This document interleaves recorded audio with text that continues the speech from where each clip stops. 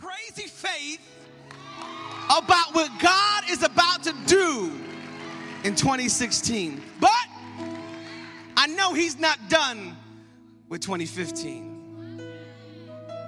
And I'm going to squeeze all the success out of this year that I can out of God. I'm going to squeeze every soul out of God I can. Rip every sinner out of hell that we can.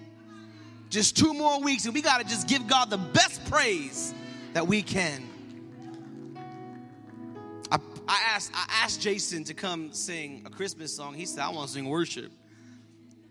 But of all the songs he could have sang, this one about God's love surrounding us, God's love encompassing us, God's love coming to meet us. You know, this is the true meaning of what Christmas is all about. Emmanuel, God with us, Jesus coming. You see, we live in a generation where Christmas seems to lose its meaning every year. And along with it, Thanksgiving, might I add. We're losing the meaning of Christmas. And as a kid, when I grew up, my parents taught me very strictly that Christmas was about the Lord. And it was easy for my parents because they were broke. So it wasn't like they didn't want to buy me gifts, they couldn't. So they just said, this year we're going to buy gifts for someone else. And we would buy little gifts for other people, which means that if I buy a gift for someone else, we could never buy a gift for ourselves. Or we got very small things when I was very young. And Christmas is not about gifts. Some of you might be upset this Christmas. I didn't get any gifts. And I don't know about you, if you're mature, if you have grown up in your life, the older you get, the less gifts mean about Christmas. Let me talk to some mature folk. The older you get, the more it's about family. The more it's about Jesus uniting your family for a time to celebrate the success of heaven. Do you know that the story of Christmas is the greatest smuggling story ever told? That God smuggled his son into this world wrapped in flesh. And he had him born with no committee there to meet him, nobody there. There was no room for him when he came, and it seemed that no one was expecting him, although Abraham was promised that the Messiah would come. David was saying the Messiah would come. Isaiah prophesied the Messiah would come. Elijah told it that the Messiah would come. Malachi said the Messiah is coming, but no one was expecting him. Just like you might not expect much else from this year, but I would challenge you, God is trying to speak to you. I remember the last Christmas I spent with my father, who has now gone to be with the Lord. And it's an amusing thing to me and my family because my father went all out this Christmas. I mean, he went all out. He finally had some money in his pocket, I guess. And he took and he went out on Black Friday. He bought everybody a gift. I mean, the neighborhood cat got a gift. Everyone got a gift. I mean, cousins, uncles, friends, everyone. And it wasn't one gift. There was 2, 3, 4, 5, 6, 7 gifts. He was giving out, shirts, ties. He was giving out the big red jacks, or the hydraulic ones for cars. But he was also giving out gag presents. And some of them, I can't say what they were. It's not made for the platform. But I was getting annoyed with my dad. But that year, I knew that Dad loved me because of all the gifts he got me. And how funny is it that sometimes, just sometimes, we relate the fact if someone loves us based on what they get us during a holiday. Oh, you don't love me. You only got me this. What? And that year I knew for a fact that Dad loved me. And the reason was because Dad had gone all out. He had gone, somebody say all out. And if my dad had saved, shopped, wrapped presents, he hid them in every single corner of the house. If he had done all that preparation, how much more preparation has the Father done to send the Son? And how much more important is God's love for us that he would give us Jesus? God didn't just give Jesus to Mary, he gave Jesus to you, to me, to the person sitting right next to you. God gave Jesus to you as a gift. And this is the time of year. I know some people want to be super deep and super religious. Jesus wasn't born in December. Real Christians don't care. We picked a day, and that's what we're going to celebrate. And if I didn't know when my birthday was, I would pick a day like the winter too, because everything else is terrible. I might as well have some fun one of the days. But we chose December 25th, and that's the day that we celebrate the birth of our Lord and Savior. And I want to read to you a verse, and then I want to talk to you on the topic I've entitled, This is Love. This is love. And my scripture is not really a common Christmas scripture, I guess you would say, but here it goes. Galatians 4, verses 4 through 5. But when the fullness of time had come, God sent forth his son, born of a woman, born under the law, to redeem those who were under the law, so that we might receive adoption as sons. I'm going to read that one more time. But when the fullness of time had come, God sent forth his son, born of a woman, born under the law, to redeem those who were under the law, so that we might receive adoption as sons. Come on, bow your heads as we take a journey on what it means to be loved by God and how we can see God's love. Come on, every head bowed, every eye closed. Dear Heavenly Father, we've already been in your presence. We've already heard from you. We've worshiped with you. You've blessed us with worshipers. You've blessed us with you musicians, and even the time to come today. Lord, we thank you for every single person who's come out to hear your word and to fellowship with the body. For the visitors, for the friends from other churches who are here with us tonight, we thank you, God. But Father, we didn't come here for Pastor Lewis. We came here for you, to hear your word, to receive from you. So now, Father, we ask you that you would have your way in Jesus' name. Speak to our hearts. Come on, somebody say, speak to my heart. Holy Spirit. Amen. You all know me. I have my 3 points that I want to give to you today based on this simple topic, and I won't be before you long, of this is, somebody say, love. You know, there comes a point in time in your life where many of you think you know what love is, usually about 15 or 16. And do you remember when your parents would tell you, that's not love? You don't understand.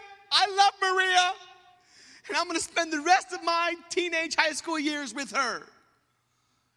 But there comes a point in time where you find out what love really, somebody say, is. And you also, at the same time, find out what love is not. But in this verse that we just read, I believe with all my heart, is the epitome of what God has done for the believer, for you and for me, and even for those who are far from him. And so I want to look at verse 4 and 5 and just give you 3 points the Holy Spirit spoke to my heart about this text. And I'll read the beginning of the verse for you again. It says, but when the fullness of time had come, God sent forth his son. Here's point number 1. Perfect love has perfect timing. Perfect love has perfect timing. For thousands of years, Israel has been awaiting a Savior, a Messiah, promised first to Abraham, and then throughout the generations, God had kept on speaking about how he would come, where he would come, but not when he would come. And the last prophet we know of who spoke of the Messiah, Jesus, his name was Malachi, and Malachi wrote prophecies about Christ. And then between Malachi, which is the last book of the Old Testament, and Matthew, 400 years pass where no prophet is hearing from God, no scripture is being written, and it would almost seem as if God has forgotten his people. 400 years go by, and there is nothing but silence from heaven. It is as if the heavens were made of brass, and every time they called out to God, he did not listen. 400 years. But there Paul says in Galatians 4:4, in the, somebody shout, fullness of time. Meaning when time was pregnant. Meaning when it was exactly the right point in history. This word, this phraseology, this thing where it says in the fullness of time is this picture, this picturesque Greek expression, and it speaks to something that is completely and fully developed, like a ripe apple to be picked off of a tree. Ain't nothing worse than going to the grocery store and thinking you picked the ripe avocados. The laughing is testifying that you've been through the struggle of trying to have rice, beans, pork chops, and avocado, but you done picked the wrong one. And you're like, honey, what is this? Well, you picked it. Oh, whoa. But the Bible says that God did it at the perfect time, in the fullness of time. And historically, there is 3 reasons why God did what he did when he did it. Why God had to wait. And some of you think that God has forgotten you, but God is waiting for things in your life to be able to line up to do the thing he promised you. For if he does it too soon, it might be aborted. You see, some of you want God to bless you when you want and how you want, not realizing if God gave you what you want when you want, it might just be a miscarriage. And so the Bible says that in the fullness of time, point number 1 for the fullness of time is this, is the Roman Empire was in power, and this was during the Pax Romana, the greatest time of peace in the history of the Roman Empire that Jesus is born. There was no war. There was no young men being called out to war, so Jesus would not have to be called out to war. He would be able to preach in the streets of Israel. Rome had built a system of roads that would allow the gospel of Christ, the gospel of Jesus, the good news that a Savior had come to be spread all over the world at the fastest pace in history. Because the statement says, in history, it says, all roads lead to Rome. It was true. They had nothing for the army to do, so the army built roads all over the kingdom to every single part of the empire. And on the day of Pentecost, when the church was birthed, they had come from all over because there was a system of roads. Somebody say, in the fullness of time. The second reason is because the Greek Empire that was before the Roman Empire had taken over the known world prior to Rome, and they had installed the Greek language as the lingua franca, as they say, the language of the whole world. In other words, ever since the time of Babel, the whole world had not spoken the same tongue. But now in the time of Jesus, in the fullness of time, you're talking about real love. God planned this bad boy out for you. In the fullness of time, Jesus is born into a world that speaks the same language so that when he speaks, everybody understands him. Everybody knows what he's saying. Everybody can have a sense of his dialogue, and they can know the power behind his teaching. The third point about the fullness of time is very simple, is that God used the captivity of Israel to spread monotheism. What is monotheism? That's a big word. It simply means this: the belief of one God and only one God. Because every time the Jews were defeated as a country, they were taken captive and placed all over the world. And wherever they went, they would set up synagogues, and they would set up their temples, and they would set up their societies. And all over the world, hear me now, the Jews had been preaching and teaching there's a Messiah coming.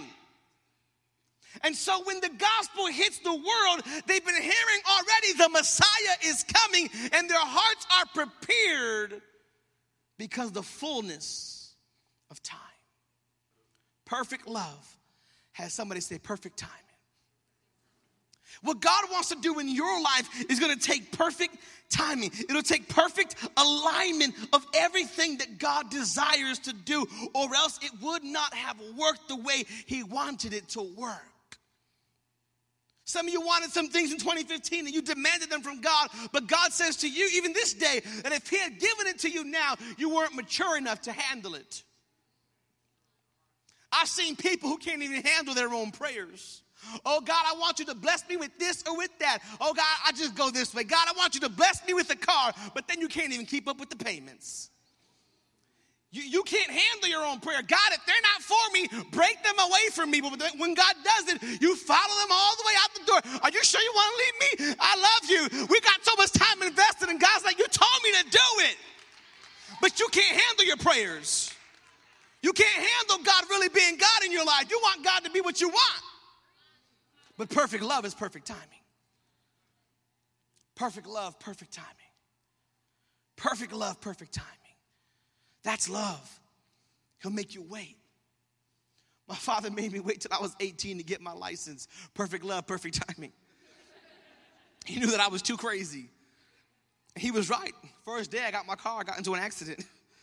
First day I got my license, I was saying, I got the car stuck. I parked so close to another car that I couldn't even open the door. And then when I tried moving it, I hit the car. My dad was very smart, perfect love, perfect timing. But he would also say, no, Felipe, you can't do this in your life, kid, because you're just not mature enough to handle that. You're not grown enough to see this kind of stuff in your life. You have to wait for this or wait for that. And God in your life, he wants the perfect timing to line up with his perfect love. And so at the right time, God sends an angel to speak to a virgin whose name is Mary, and he discusses his plan. He says, Mary, my plan is to have my spirit overshadow you. You will give birth to a son. You will call his name Jesus, and he will be the Messiah, the king from the line of David. And God shares his plan with this young teenage girl named Mary, who is engaged to be married to a man named Joseph. Talk about inconvenient timing, but your timing isn't God's timing, church. Perfect love calls for perfect timing. And so God tells Mary his plan, and Mary says, so be it as you say, be it as you will it, O Lord. And this is such a beautiful passage, because this is where God fulfills the promise he made to Satan in Genesis 3:15, where God says this. He says that the seed of the woman will crush your head. No man had part in Jesus' birth. It was only a woman's seed. And this is true love, that God would line up his word with his promises, that God would go to us and he would send his son that he might save us. And Paul says, in the fullness of time, God sent forth his son. In the fullness, somebody say fullness of time. In the fullness of time. Here's point number 2. The power of the gospel is not that men went, but that the Father sent. He said this. He said, in the fullness of time, God sent. It wasn't like God sent him halfway to meet me. It wasn't as if God, this is love, that he would send his son all the way to where I was at, that Jesus would lay aside his majesty. He would lay aside all of his heavenly privilege, and he would listen to the will of the Father. And he would stand in our place. When the fullness of time has come, God sent his son.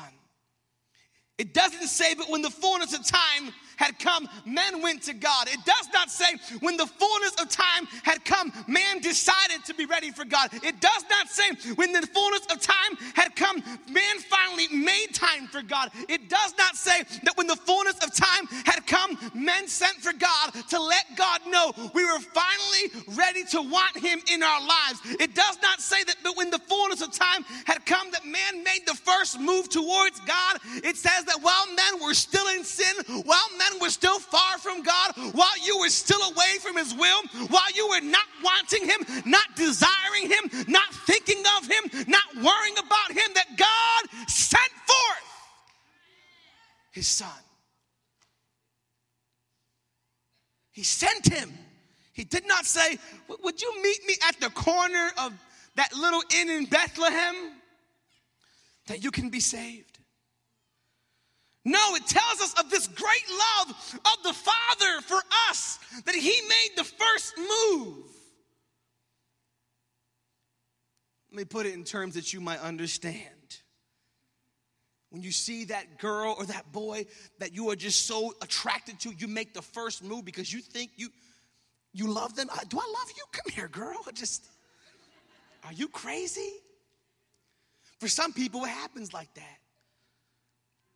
Y'all think I'm playing, but when I first saw my wife's picture pop up on Facebook, I knew I was going to marry her. I said, oh, there she goes. Where you been at, honey? It was midnight. Clicked the friend request. Bet. She accepted it. Even better, I inboxed her. Do I know you? I knew I didn't. I was like, hey, girl. I've been waiting for you for 25 years. Talk to me. Make the first move when you love something. And God loved you, and God loved the person next to you, and God loved the person around you, behind you. God loves the person you hate. God loves the people you can't stand. And Scripture says that he sent his son. He crossed a divide that you could never cross. He crossed it for you and for me.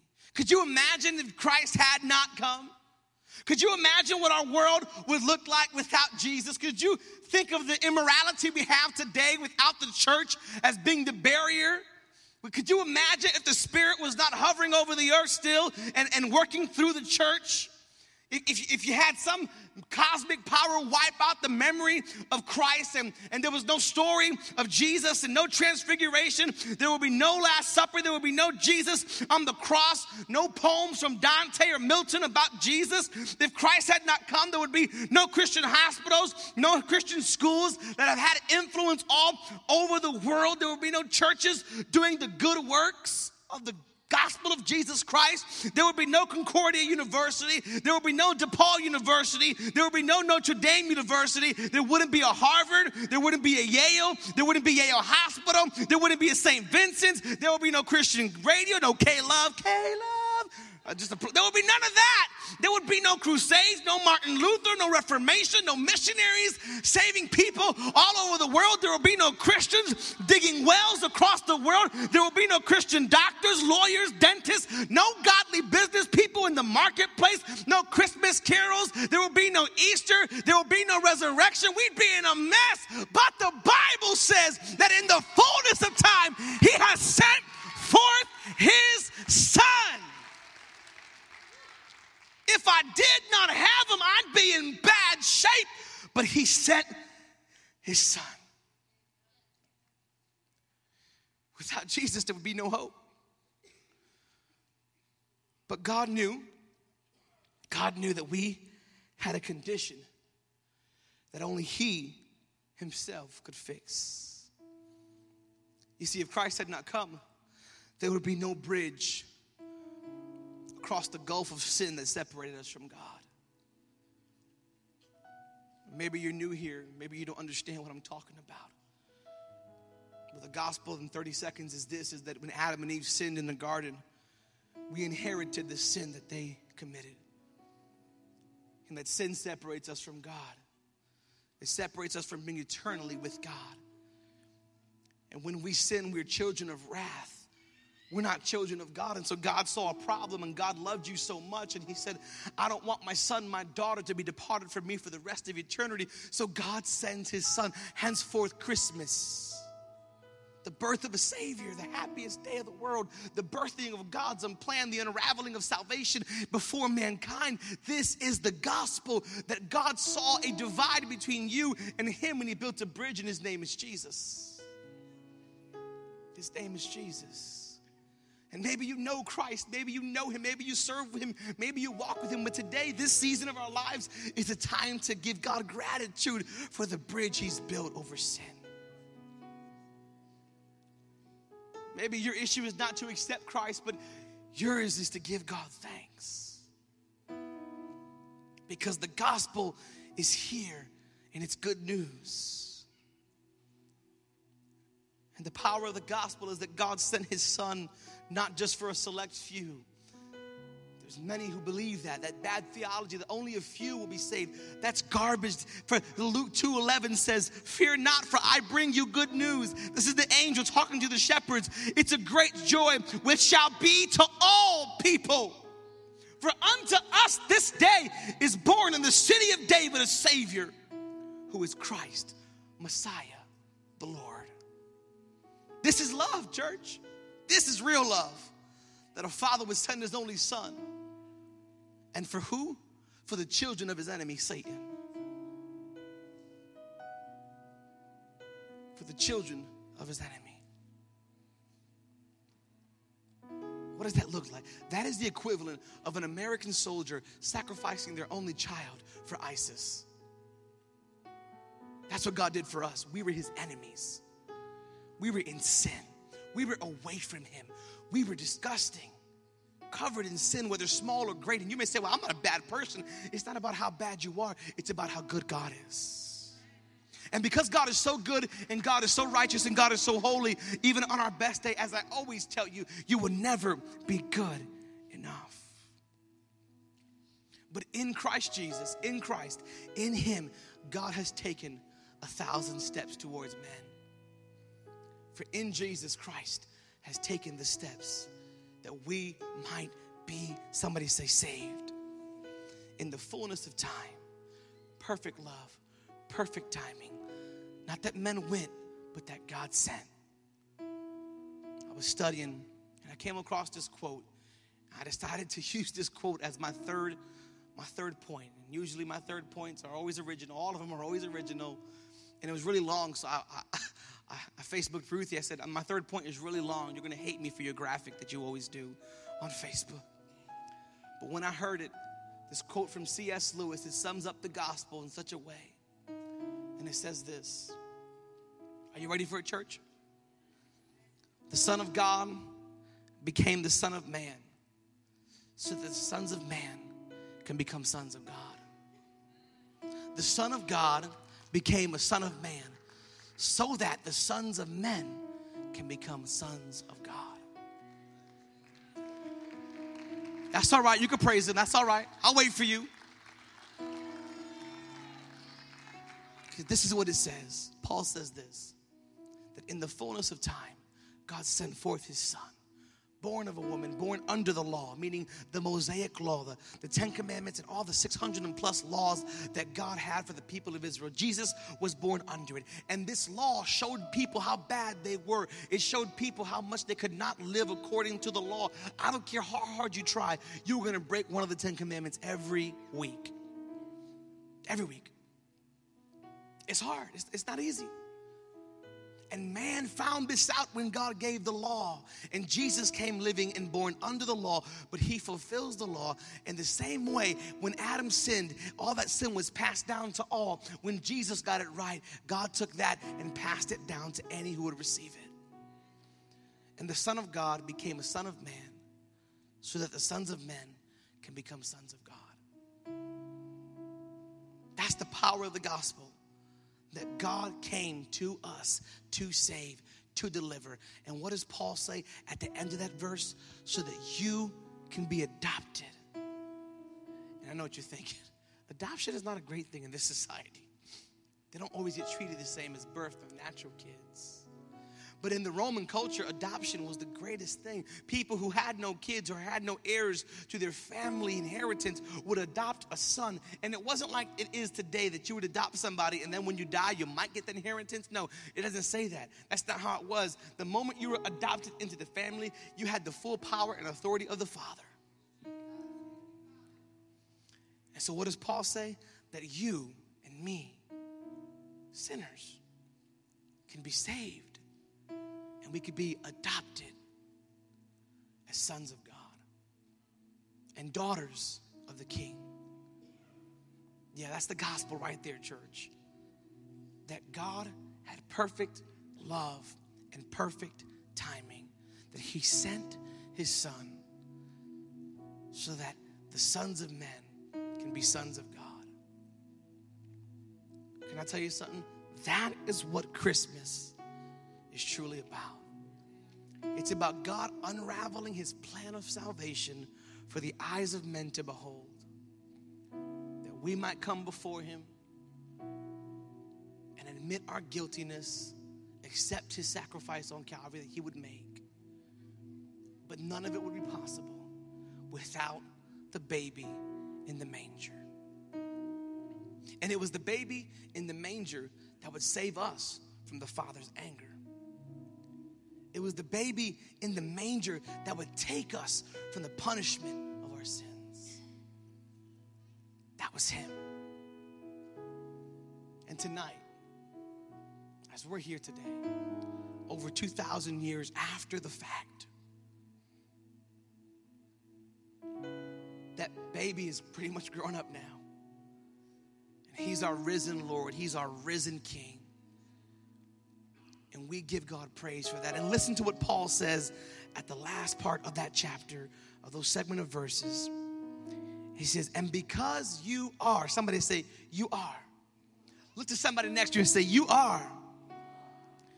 He says, because you are sons, God has sent the Spirit of his Son into our hearts, crying, Abba, Father, so that you are no longer a slave, but a son. And if a son, then an heir through God. You are no longer a slave to sin. You are no longer a slave to the works of Satan. You are no longer tied to the works of darkness. You no longer have to be wrapped up in the things of the world because of Jesus. Because of the birthing of a Savior.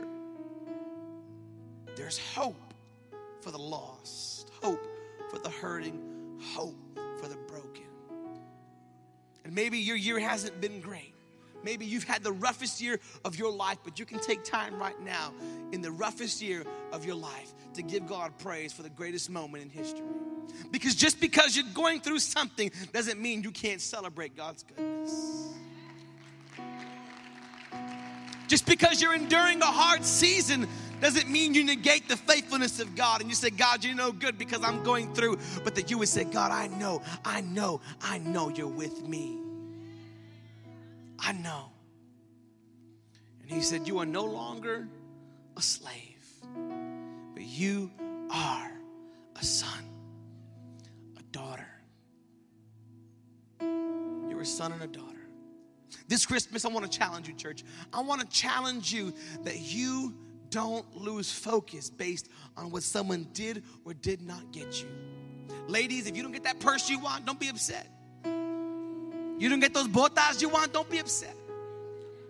Fellas, if you ain't get that gaming system you want, you don't get those Tims you want or whatever you want, that ghetto gold chain, I'm just kidding, but whatever you want, realize that you already got everything you need.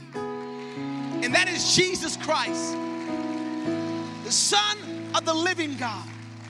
This is love, that perfect timing and perfect love collided, and that God sent forth his Son that we might be called sons of God. Do I have any sons and daughters of the King in the house today? If that's you, come on, jump to your feet and begin to praise him right now with your lips. Open your mouth and declare, God, I thank you. God, I'm thankful. Maybe you're not saved. Maybe you haven't prayed the prayer, but you can thank God for hope. You can thank God for the peace that is awaiting you. Would you thank God right now? Somebody shout it out. I'm no longer a slave. I'm called by God. He sent for me. He wants to love me. We thank you tonight, Father God. You're a good God. We don't want to complicate the Christmas message, God. It's about your love and how you loved us. And so we celebrate you tonight. We celebrate you. And tonight we can call out to you, Father, because the Word of God says in Galatians 4:8 that your Spirit is in us, and inside of us it cries out to you, Abba, Father. And so we cry out to you now. We cry out to you and we say, thank you, Father. Thank you, Dad, for this gift you've given us. Thank you, Dad, for salvation. Thank you, Dad, for your Son. Thank you, Father God. Would somebody begin to bless his name? Thank you, God. Thank you, Lord. Thank you, Lord. If you've got nothing to say, say thank you, God. Thank you, Lord. We honor you, Lord. We bless your name.